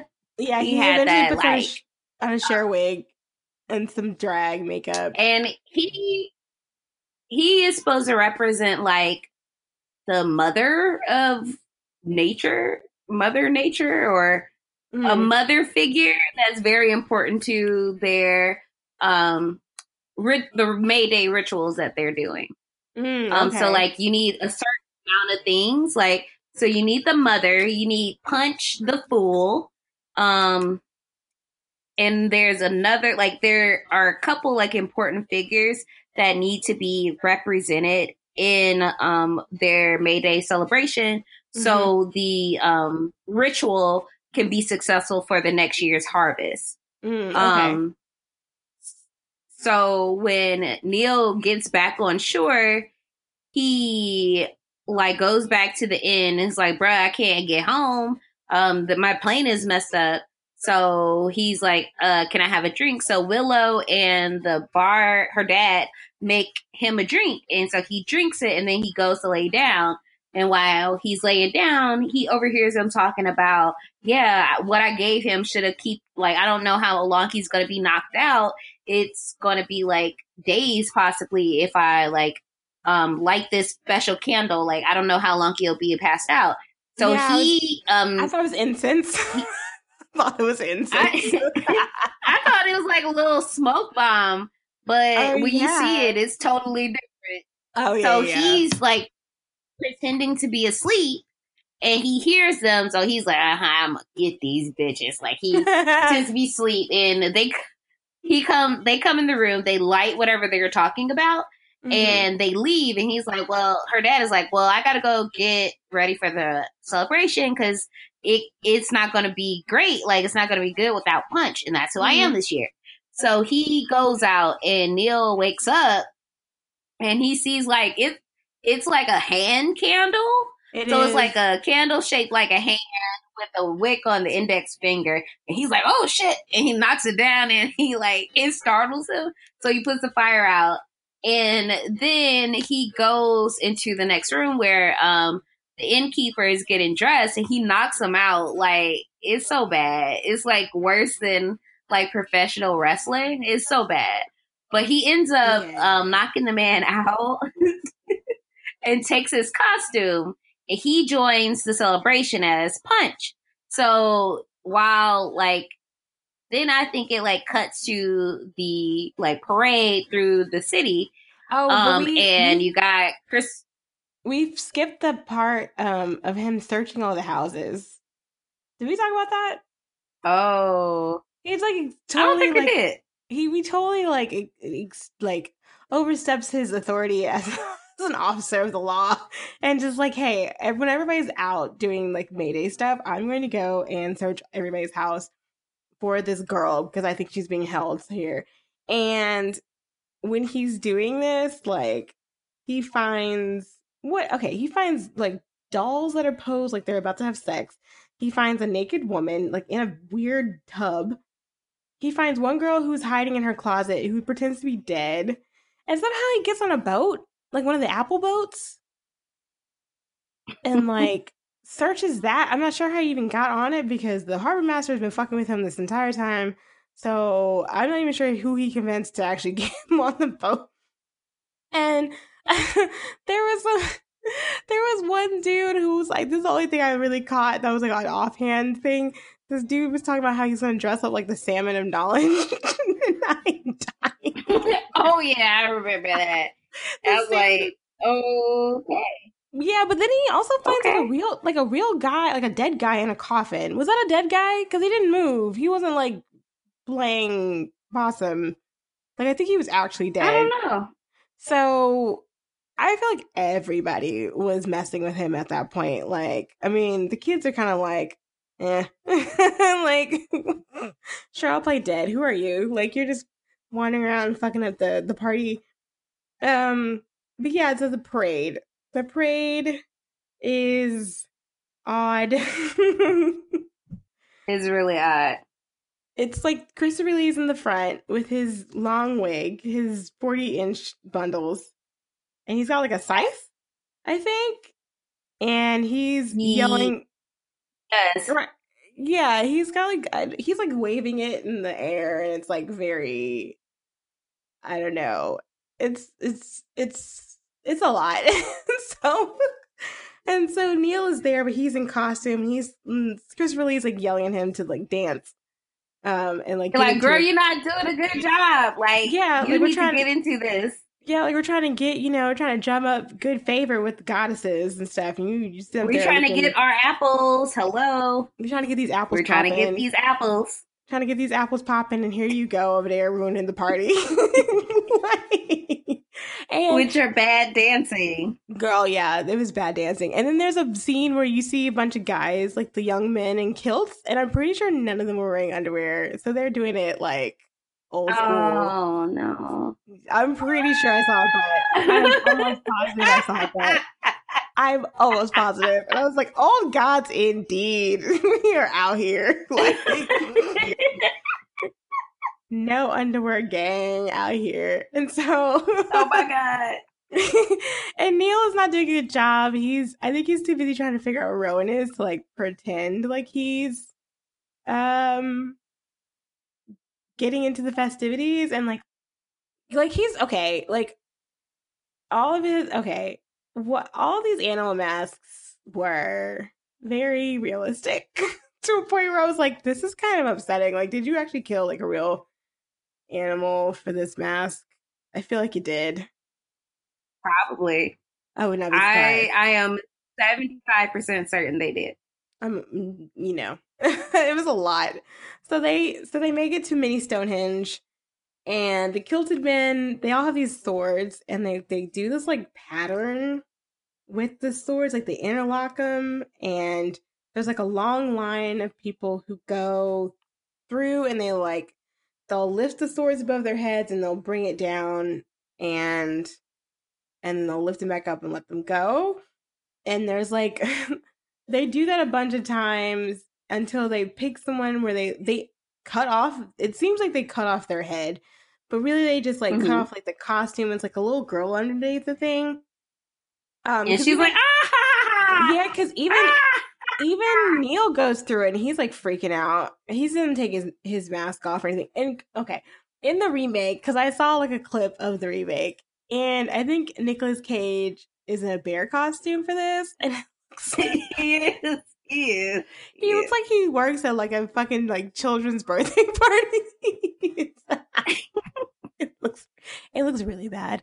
So it looks really realistic, but it also looks fucking ridiculous. So yeah, so they managed to move to the beach, and they offer the god of the sea some booze, which is like in a huge barrel that they just like.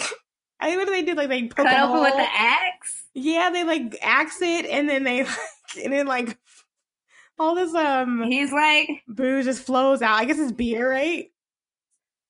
To the goddess of the sea, I want to sacrifice this 40. And he like takes the axe down and crack it open, and then they roll it off into the ocean in there, and everybody's like, yeah. He's like, yes, we're gonna have a bountiful harvest tonight. And I know like beer is like a thing that people will use in like little like like altars and kind of thing. Like people usually sacrifice like candy and alcohol and like little like trinkets and stuff like that.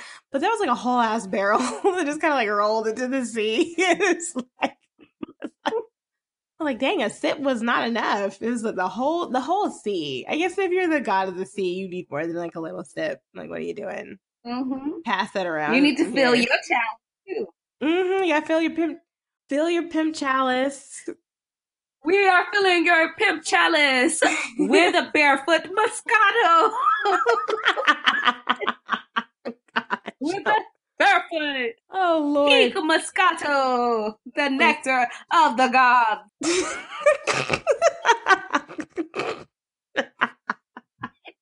Lord. So Lord Summerisle.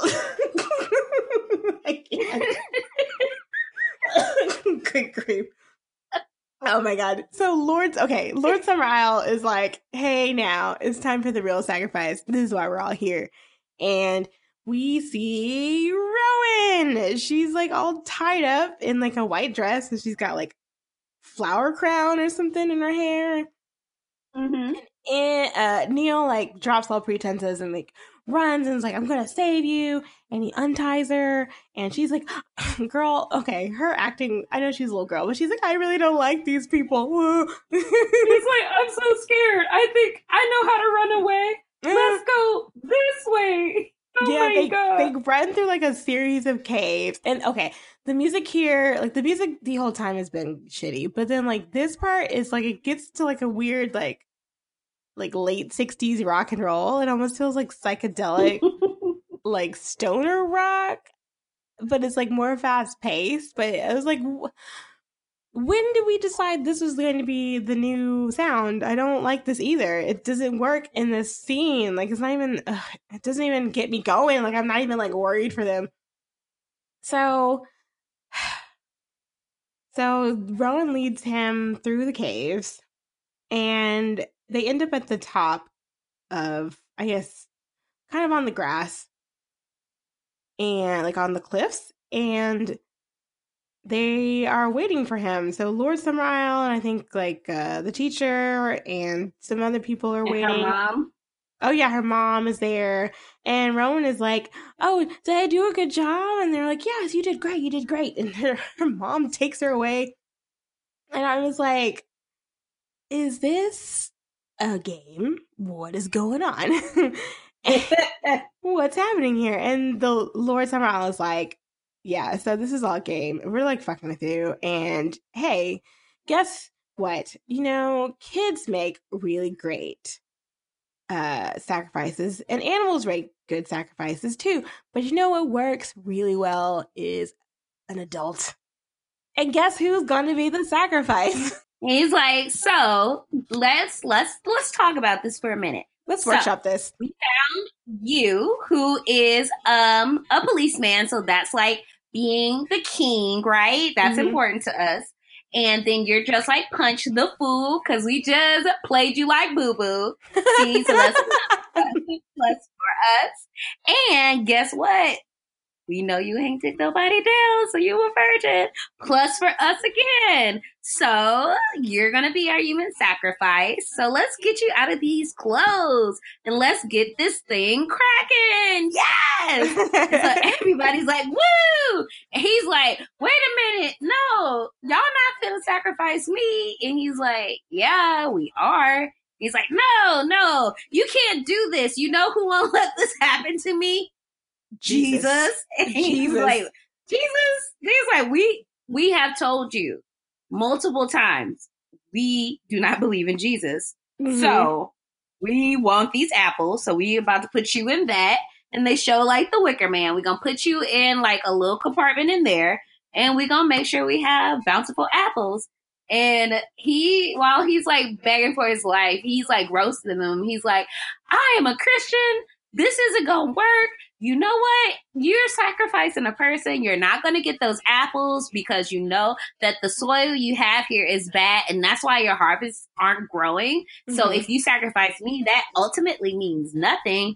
And he's just like trying to go off on him, and they're like, okay. Yeah, he's trying to appeal Okay. to logic, which is, I mean, it is logical that, you know, it doesn't really matter. I mean, in theory, it doesn't really matter if you sacrifice somebody for the soil. If the soil doesn't work, then that means you just, I mean, if the apples don't come back, that means you basically murdered a man for no reason. And then that means that you're going to have to do another sacrifice next year. And who knows if it, I mean, it might just be Lord Summerisle that they sacrifice in all their rage. Like it could be like an endless cycle of sacrifices. Because it's clear like the apples probably aren't going to come back, but they don't give a shit about any of this. No, they're like, Lord Summerisle's like, you wrong. Let's put him in there. Like, the sea guy, she got us. We gave her Moscato. She good. She ready to party. All we got to do now is put you in this Burning Man, and then we'll be set. Like, this is how it works. And that's how it has worked for years. They have like a whole ritual. So they change his clothes. And so he's wearing like white robes or something. And the women there like rubbing their hair on him. And they like put water, like cleanse him with holy water or something. And they mark him like massage his nipples. Yeah, they like put like yellow pigment or something on his boobs and and the whole time like Neil is like, I'm a Christian, I'm gonna be resurrected, so fuck this and fuck your apples. And Lord Summerisle is like, oh, okay, well, enjoy being a martyr. Like, we're giving you this special gift. Like, we're doing you a favor, okay? Yeah. So we're going to make you a martyr. And do you know how many people are martyrs nowadays? Not many, so you're not special. Many. And yeah. he's like, somebody's going to come for me. My mom is going to come get me. And they're like, so we're just going to, like, cover that up. We are going to make sure that we leave no signs of you. So we don't have that to worry about. I mean, so he pretty much just came with like a seaplane and, I mean, his clothes. But I mean, I don't know how like with the I mean, I don't know what they didn't really like detail how they were going to do it, but basically like no one's going to know that you were here. Like they'll probably make it seem like he like died, like his plane crashed or some shit, and then that's like a done deal. It would probably be that easy, honestly, for them to like cover. All they have to do is like sink it. Like they're good. They'll be fine. All they have to do is sink the like plane boat, and they'd be good. Yeah, and like they'll be like, oh yeah, you know, he never made it. We never had anybody actually show up. Sorry, we don't know what's going on. So after they tried to, like, he's tried to appeal to reason, and they decide to lead him to the Wicker Man, which when we talked about this movie, I didn't realize that that's what that was. I didn't really pay attention to like the poster or anything. I had never heard of a Wicker Man, so I didn't know. But basically, the Wicker Man is the thing that we talked about earlier this episode, where it is a giant statue Wicker Man that is made out of wicker, or like kind of like a wicker basket kind of thing. And there are little compartments that already have like various animals. So there's like pigs and like chickens, I think a goat, and there's a big old compartment in the middle of like the belly of the man, and that's where they put Neil. And so so while they put him in there, he's yelling. Well, first of all, when he sees the Wicker Man, it is like the reaction is so like, it's so much. And like, I think like it's not as bad in the movie in the original compared to the remake. Like the remake is so Nicolas Cage is allowed to act, and it just I don't know why. You know, have you ever seen somebody be like, I don't know why you're allowed to do this profession? And that is Nicolas Cage for me. Like, it is so much. But yeah, so when Neil sees the Wicker Man, he like flips out. Like, I don't know if he knows what it's for, but I guess he has an idea. Because they've been talking about sacrifice all afternoon. And they lead him up there, they lock him in, and he's yelling about God is going to protect him, and how I guess he just starts cursing the people and be like, you know, y'all won't get away with this. God will protect me. He'll, I guess, I don't know, bring me to the kingdom. He's like, hey, God, so, bet you wondering how I got here. Girl, shut. Record scratch. Yo, God, it's me, Neil. So, looks like I'm going to be a human sacrifice in this pagan ritual. So, I'm just trying to RSVP to heaven. Just trying to make sure we got this direct line. So, you know, once I get to the pearly gates, I'm going to be on the list and St. Peter will let me in. Okay. So just, you know, just making sure you get this message. Okay. Talk to you later. Bye. TTYL. Hey, bye. Yeah. Like, it's not good. Like, nothing about this movie. Like, it doesn't scare me at all. No, it's not scary, but like, for some reason, this part of the movie like struck me for some reason. Like, we're watching this man burn alive and beg for his life. Yeah. And it's like, wow, like, this is intense. And then the whole time, again, the music, like the whole time they're singing like this song, like, yeah, we about to get them apples. All right, everybody, come on, shake it. And then they start doing their little dance and singing like Whoville. And I'm like, okay. Not fucking Whoville, man. I think it's like a traditional like folk song from like the 13th century. I think that's what I saw. But yeah, they're singing the whole time while they've let this thing be played. And the thing about it is there was like some rumors that they actually did kill animals while they did this, but then like I think one of the producers like, no, none of the animals were in the Wicker Man when we let them, although that's not entirely true because there was like a goat or something above Neil, I think, and they said like, I guess when I don't know if they like, I don't think they had set the Wicker Man ablaze, or maybe they had like a fire going and like the smoke or whatever. And the goat like got scared and it peed on him, and I felt bad for him. I was like, you can't let the goat be scared like that. Don't do that. The goat didn't want this. The goat didn't sign up for this.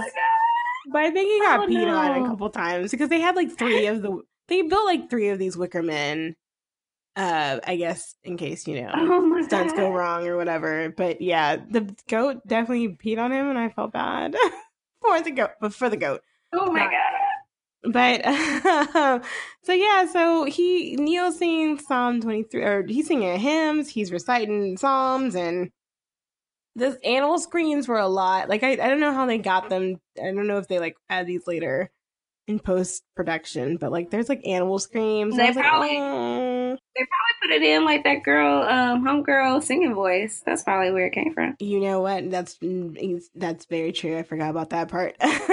So yeah, so they he burns to death basically, and I hope it was worth it because they better had like a ton of apples the next year because they definitely killed the guy. And yeah, so as the statue is falling, we see the sun is setting, which I'm sure was their sun goddess, and that is the end of the movie. There is no happy ending, which I thought would be a happy ending, but it ended up not. You did? Not at first. I was like, okay, something's gonna happen. Not like they were gonna start, but maybe he would like escape, or maybe like, you know how the cops always come in at the very last minute, kind of thing. Like I was like, are they really gonna burn this dude down? Oh nope, he dies. Like, I thought it was gonna be Mm-hmm. like one of like those last minute saves, but it wasn't. So that was kind of interesting to me.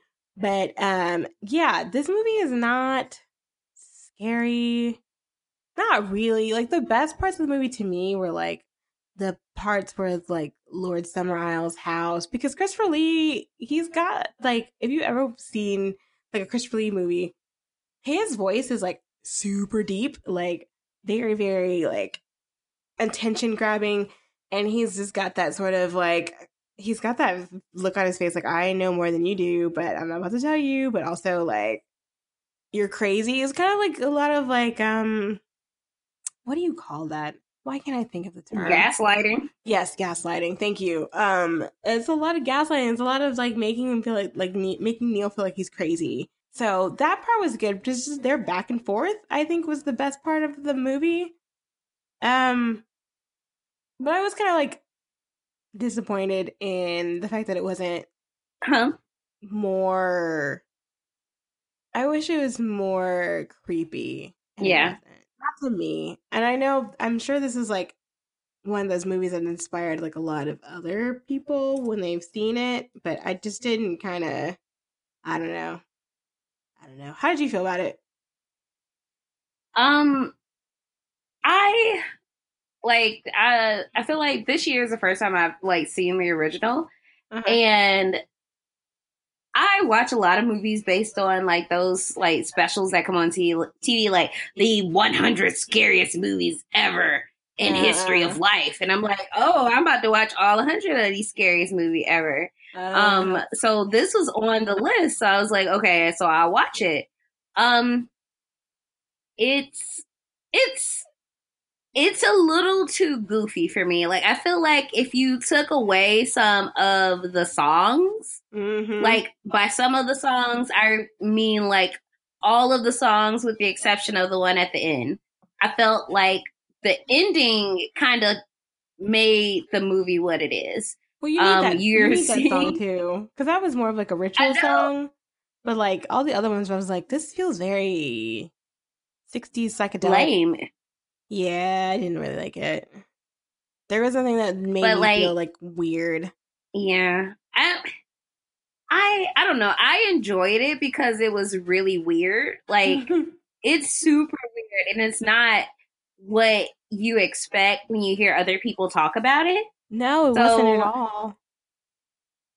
I liked it. I feel like I understand why it has a place in horror history, because honestly, like thinking about going to a place and becoming a human sacrifice when all you're trying to do is something good it's wild. And to like burn alive and get peed on by goats as like people sing a song around you, like that's terrifying. So I get it. I mean, if you are like looking for something to watch and want to see some of the things we talked about, I would say watch it. I mean, it's not going to hurt you. It's not a waste of your time. And it's not really I will long say either. that, no, it's like a cute little hour and a half. It's cute. It flies by fast. And honestly, if you want to get the most out of it, I would say watch it, the original one, and then watch the remake, or watch like the two scenes we talked about earlier where Nick Cage karate kicks Lily Sobieski into a wall, and when they put like the bee cage on his head and he's like, oh, the bees are stinging my eye. There's like, this is actually like you can easily find these on YouTube. They're like always in like these best of the Wicker Man compilations, which are pretty much jokes because they're all like the most ridiculous parts of the movie. That movie is, I feel like that movie is right on the money of being like campy, because it's ridiculous, and I don't think that anyone takes it seriously, because they probably shouldn't. I hope they don't. Well, I think it was like it's weird because it wasn't intended to be a comedy, but there's a lot of parts about it that apparently are very funny. So like, yes, like they don't really. I see this. I say this to somebody who hasn't seen it, but just saw like clips today. I'm just like, ooh, that looks rough. You know what it kind of reminded me Yeah. of? You know, like, no. Does that make any sense if, like, Shutter Island? Have you seen Shutter Island? Yes, I have seen Shutter Island. It kind of feels like that. I don't know why. Where it's kind of like a lot of things are happening and you're like, wait, is this what's happening? Like, although I didn't like that movie, but I don't know why. That just popped into my head of like the vibe that the remake kind of gave me in terms of like Yeah. color palette and that kind of thing. But also, I mean, Shutter Island wasn't unintentionally funny. I don't think there was any funny parts about No. it, but I think it's mainly just due to Nick Cage. Yeah, it is definitely Nick Cage. He's very rich. He'll be all right. So like, Yeah, he good. He got like a castle. His son named Superman or some shit. it's His son is named Kyle L. Mhm. He named his son after Superman. He did. I don't. Girl, can you just imagine having money? If I have money, guys, so if you guys like, if I get famous in any form or fashion, I'm going to name my child Baja Blast. So I want to be rich enough to birth a black child and name it Baja Blast, and they don't have to experience any hardship because of their name. Oh my God, Brittany. Oh my God. My daughter Baja Blast and my son Cool Ranch. Those are my children's names. Girl, not Cool Ranch. Yes, Cool Ranch. Cool Ranch and Baja Blast. Oh no. Oh no. Are these twins? They sound like they have to be sure. twins. They're twins. They've decided. They are twins. Okay. In the Britney cinematic universe, these are twins, and These are my twins. They're like Scarlet Witch and Quicksilver, Baja Blast, and Cool Ranch.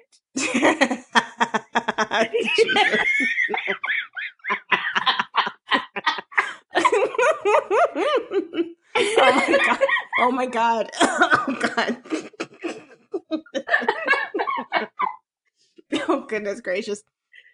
Okay. Oh my god. Okay. So okay. I guess what is your recommendation for this movie? What would you recommend to watch with this movie? Okay, so my first rec would be the remake because it's ridiculous. But also, okay, I'm not going to give any spoilers, but it was kind of like funny that I watched The Wicker Man before going to see Hereditary.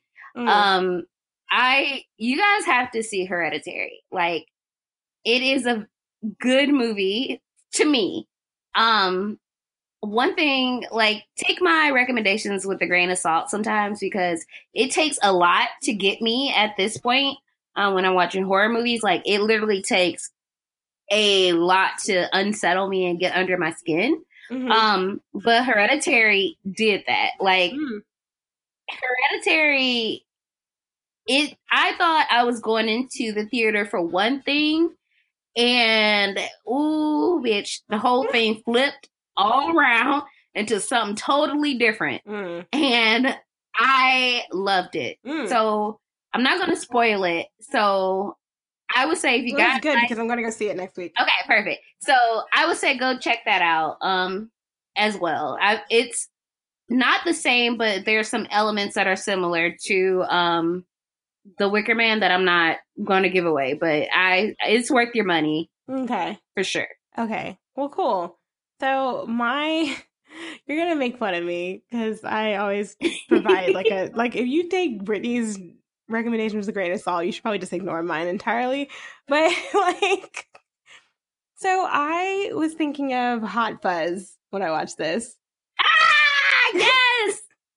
That's what I, like in the first 10 minutes, I was like, this feels very much like Hot Fuzz. If you do not know what Hot Fuzz is, because I know some people who have never heard of that movie always think I'm talking about a porn. I'm not talking about a porn. Every time I talk about it, they're like, what is that? Is that a porn? And I'm like, no, it's a good movie. It's basically a cop that is so good in his like jurisdiction in London. What does he do? He moves to, they send him to the countryside to police this town full of people who don't have crime, essentially.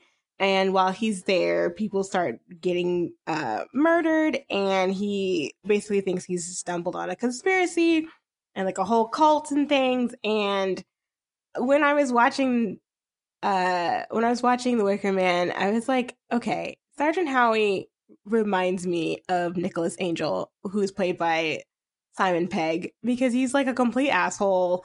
He's very much like, I'm from the city. I don't know what y'all got going on around here, but this is what we're trying to do. And he's very much like I don't know, very like tenacious and not willing to like settle for no, which comes to bite him in the ass, kind of, at least for Nick Angel. But that's what I got from it. And the actor that played Sergeant Howie was also in Hot Fuzz.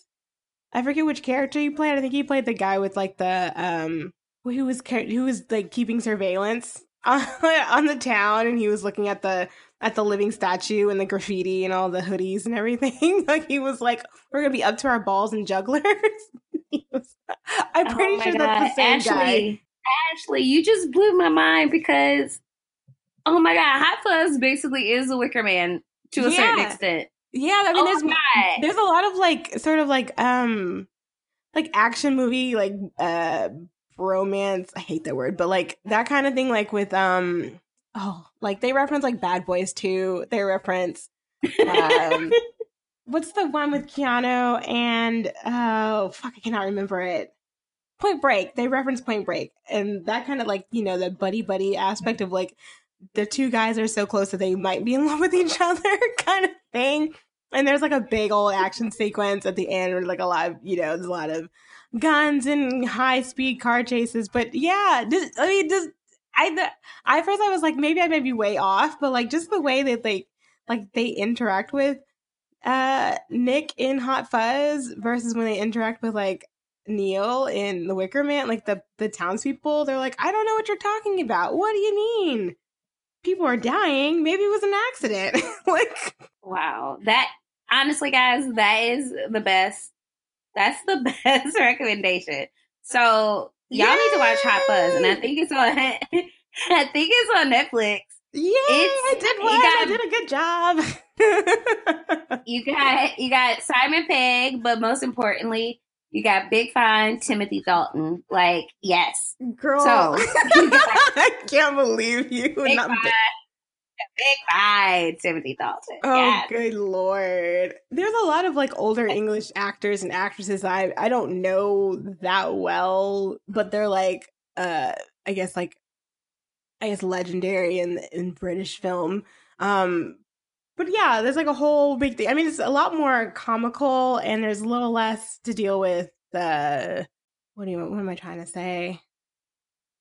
I think it's more gore in Hot Fuzz. It's definitely more gore, and it's less about the. There's less religious things in it. It's not like a religious allegory, I don't think, but there is more to do with like how Nick interacts with the adults, because there's like a huge showdown and that kind of thing. But I don't want to spoil it if you haven't seen it. But like, it's a really good movie, so if you have not seen it, you should watch it, and it's actually really funny.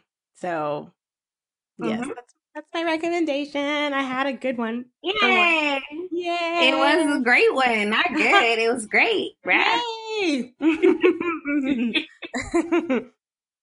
So I think we're wrapping up the conversation on The Wicker Man. Yeah. Ashley, you got to do the plug because I literally mess it up when I do it every time. Okay.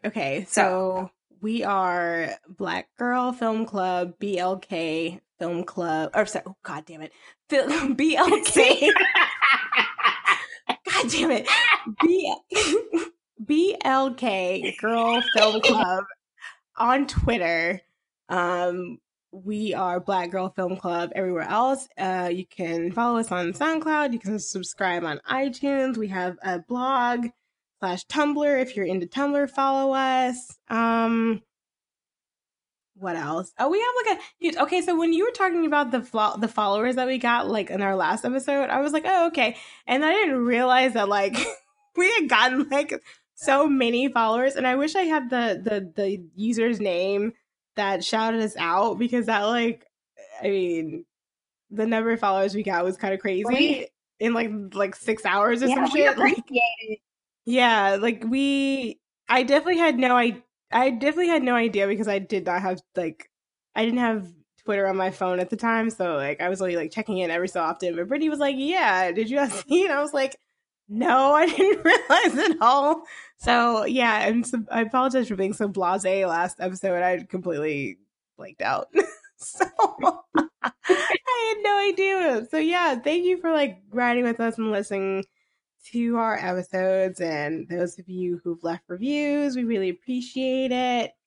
So yeah, oh, we should probably talk about the next movie that we're gonna do, which is Sound of My Voice. So, I have not seen Sound of My Voice. Me either. I was looking up movies about cults.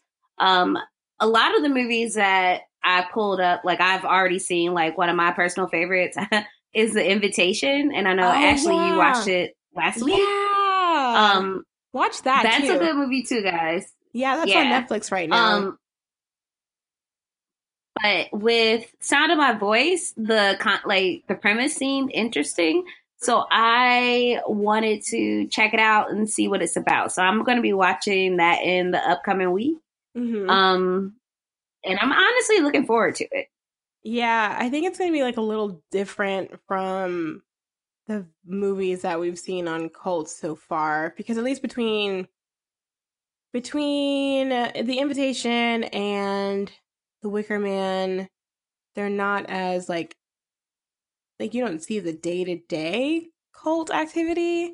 You kind of see, I mean, like, in The Wicker Man you do, but it's not like we said, it's not like you're, like, what you think of when you think of, like, a cult. Like, it's not like, Heaven's Gate or Branch Davidians or whoever. It's more you see what they want Sergeant Howie to see. Like, you don't see, like, the inner workings and stuff.